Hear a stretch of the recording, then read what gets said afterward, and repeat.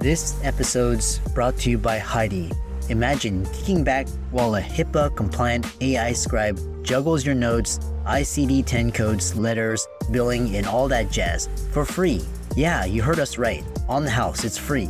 From the genius brain of Dr. Tom, who hated wasting his life writing notes, he started Heidi to change the game. Your Heidi transforms consult babble into crisp, clear soap notes, personalizing itself with every edit you make. It's the next best thing to cloning yourself without the weird science behind it. One day, your Heidi will look through research, take calls, and do anything you don't want to. So what's the catch? There's no catch. If you currently pay for an AI scribe in your practice, you should swap to Heidi. They'll even credit you for anything you've already paid. Heidi will save you an hour or more a day without dipping into your wallet. Dive into the description for the link and make your practice the envy of every stethoscope in town. Sign up, lean back, and watch Heidi work its magic. All for free because you've got better things to do.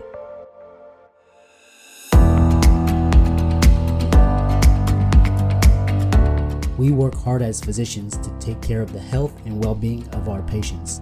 But when it comes to our money, do we have the same condition of care? Probably not. Let's change that together. Welcome to the Financial Freedom for Physicians podcast, where we'll fight and advocate for your financial literacy. As always, I'm your host, Dr. Christopher Liu. Thanks for being here. Let's jump into the show.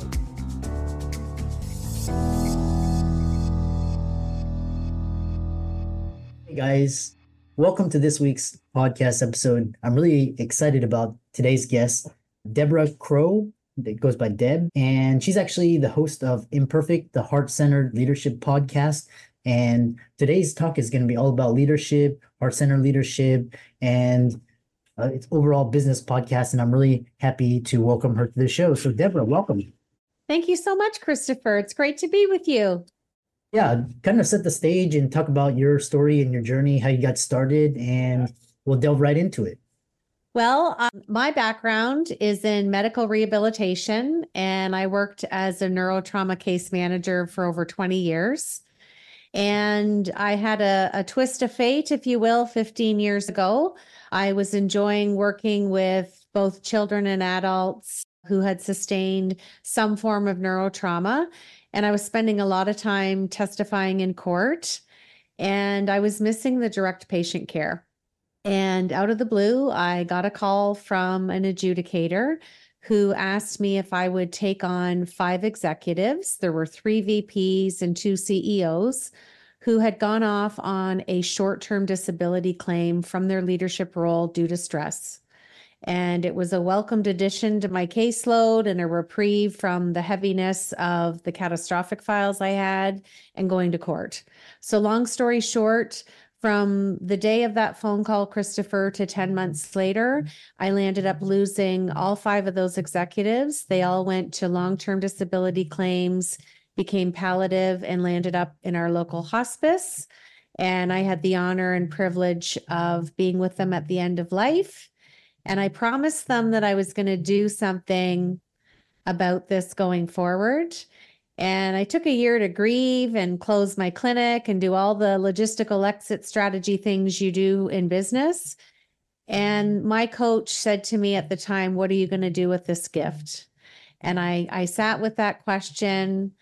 And 15 months later, I became a coach, and I work with all levels of leadership to ensure that they don't get to that level of stress. And I haven't lost anybody in that time frame, which I'm super happy to share with you. Yeah, what a very inspiring and heartfelt journey. And I'm curious, I was wondering this idea of when you talk about heart-centered leadership, and people talk about heart-centered a lot of times, you can kind of feel it, but what specific traits make one a heart-centered leader?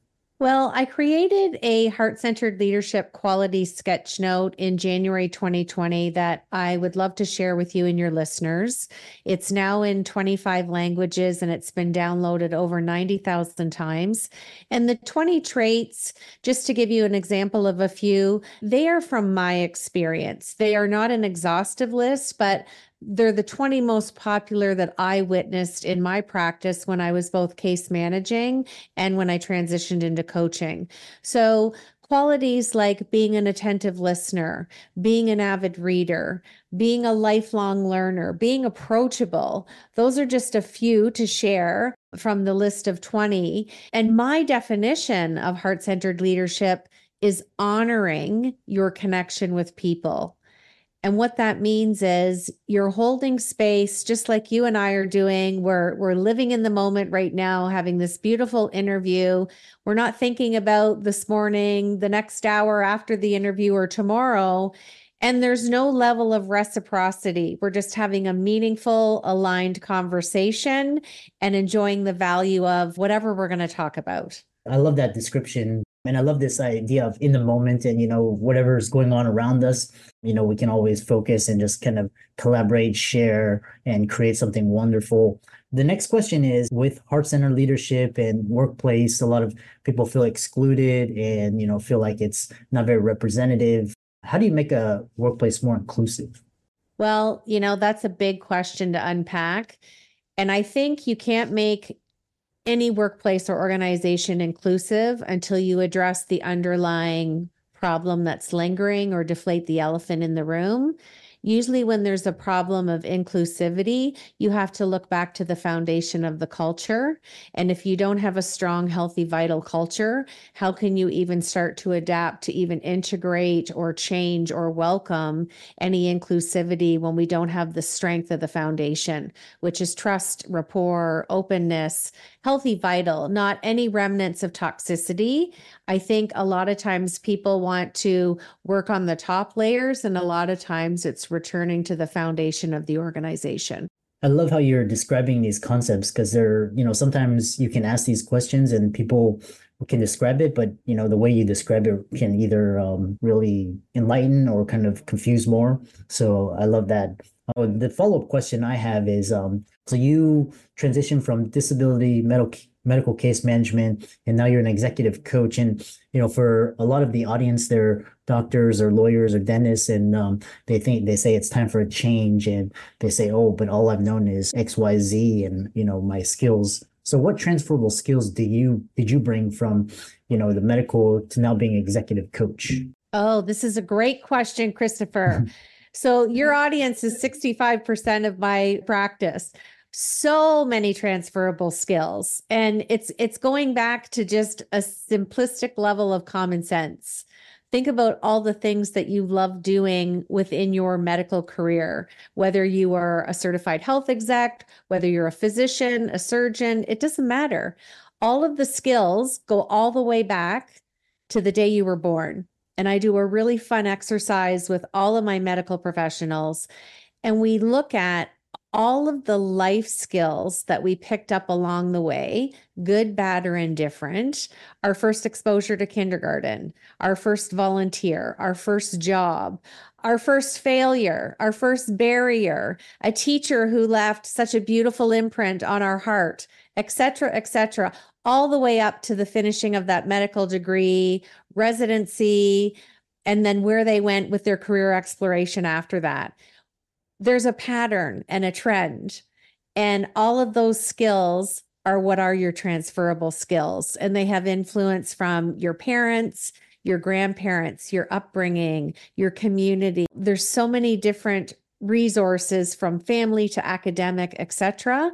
And when we can go through this life exercise, it's how I show these physicians how they've mastered the art of heart in their life and leadership, but more importantly, Christopher, why they're the leader that they are today. And when we unpack this and they see the amount of transferable skills, it's just unwavering. It's, not to be cliche, but it's like an aha moment.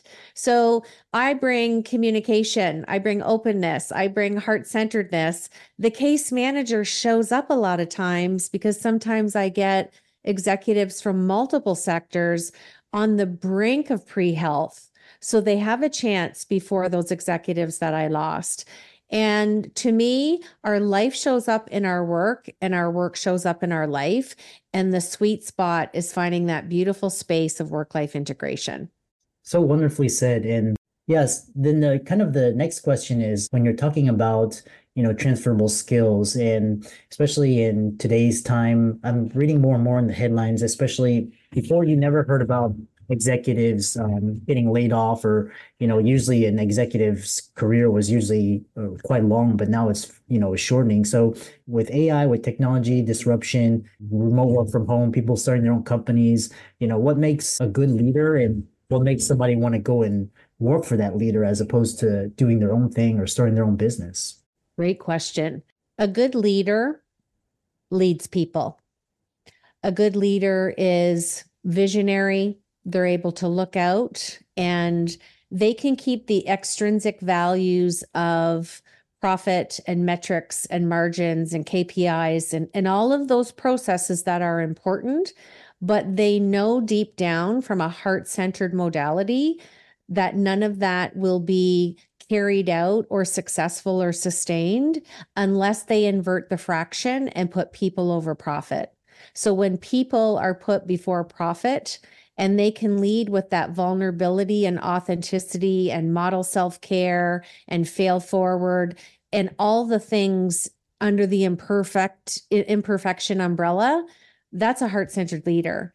And who wouldn't want to follow someone that is genuine, unique, approachable, open door policy, and you can come to them and not have everything figured out and seek their guidance without worrying about reciprocity on your next annual review. That's who people want to work for today. Yeah, I love that.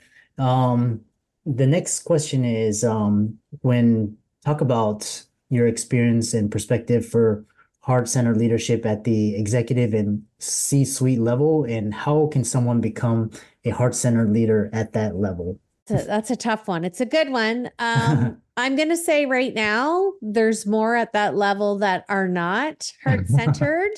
And again, to defend them, what was modeled to them, what I like to call episodic leadership, was not heart-centered, because I was told for over 30 years there was no place for heart-centered leadership in business acumen.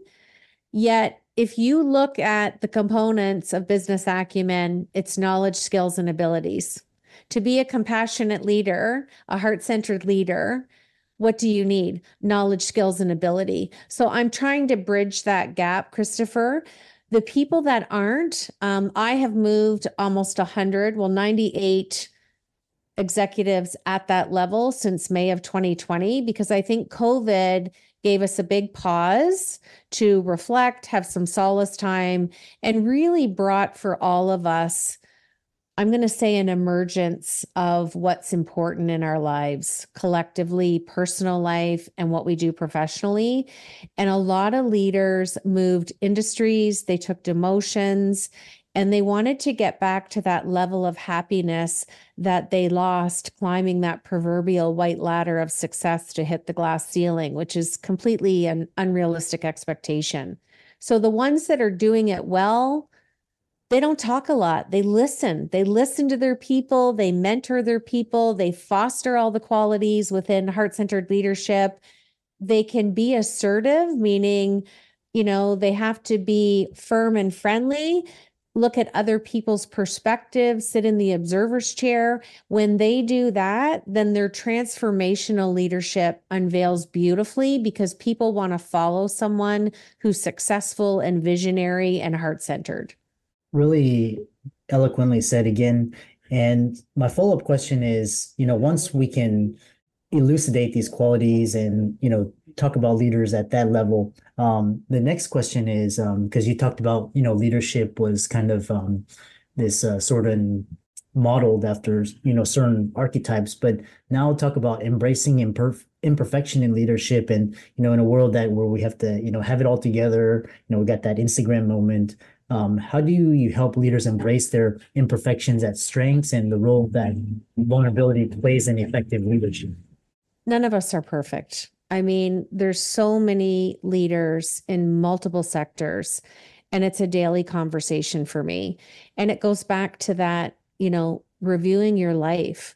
Where in your life lineage did you learn or hone or were told that you had to sustain perfection? It's an intergenerational trauma for most professionals, based on my experience, it hits around age 40 when they want to get off the hamster wheel. They are beyond burnout, whatever that word is. We are yet to create it, and they have nothing left for anyone, including themselves. That's not a fun place to be. I would rather be imperfect and communicative and heart-centered and say, Christopher, I wasn't fully present when you asked me to do that task. And I'm going to ask if you would be so open to, review it with me. And I don't think I fully understand your vision. Who wouldn't want to help someone? It's all about having meaningful, honest, vulnerable conversations. And if we look at it in the medical world, not everyone that comes into Emerge is a clean-cut case. So it's using those analytical, critical skills that they are taught, and physicians are taught equanimity, especially surgeons in medical school. So when you can align equanimity, that mental calmness and composure, with your heart-centered leadership skills, you're unstoppable from a heart-centered leadership perspective, because you are physically there for that person and you listen so deeply and intently that you can hear the emotion behind the words. That is a well-honed skill. Yeah. And, finally, as we come to the ending of our talk, which I really enjoyed, is this idea where, all of us are career-driven, success-driven, we want to, strive for significance, but we also have a balancing act. So with your extensive experience, how do you guide professionals in achieving balance between career aspirations and a personal life, and offer insights into how leaders can maintain resilience and self-care, amidst their demanding roles? I love this question. It's really simple. We are not what we choose to do in our business or our career profession. So I'll challenge your listeners to do some inner work and realize that their self-worth and their worth and worthiness is not attached to their identity, their role, their stature, their title, their role and responsibility from the HR department. We have different aspects in our life and our leadership for a reason, and we're not meant to let one take over the other. And that's where we get illness and sickness and breakdown of relationships, etc. So it's finding a unique balance so that you're happy and that you're living in a self-directed way and not in a heaviness of obligation because of the career that you chose. How can people find out about the work that you do, check you out your social media and possibly work with you? My website is debcrowe.com, and I also just wrote a book, and it's called The Heart-Centered Leadership Playbook, and it was released on November 1st.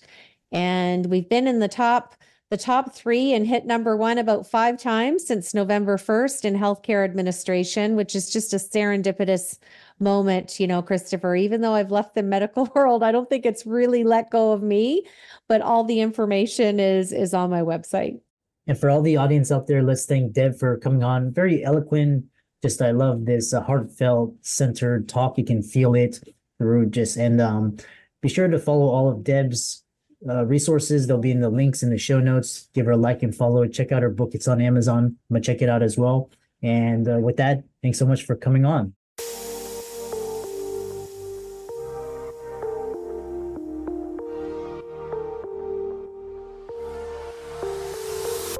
Thanks again to Heidi. Elevate your practice with a free AI scribe, zero cost, HIPAA compliant, and ever learning. Heidi turns tedious tasks into time saved. Ready to swap? We've got you covered for past AI scribe expenses. Head to HeidiHealth.com, get started, and make your practice the envy of every stethoscope in town.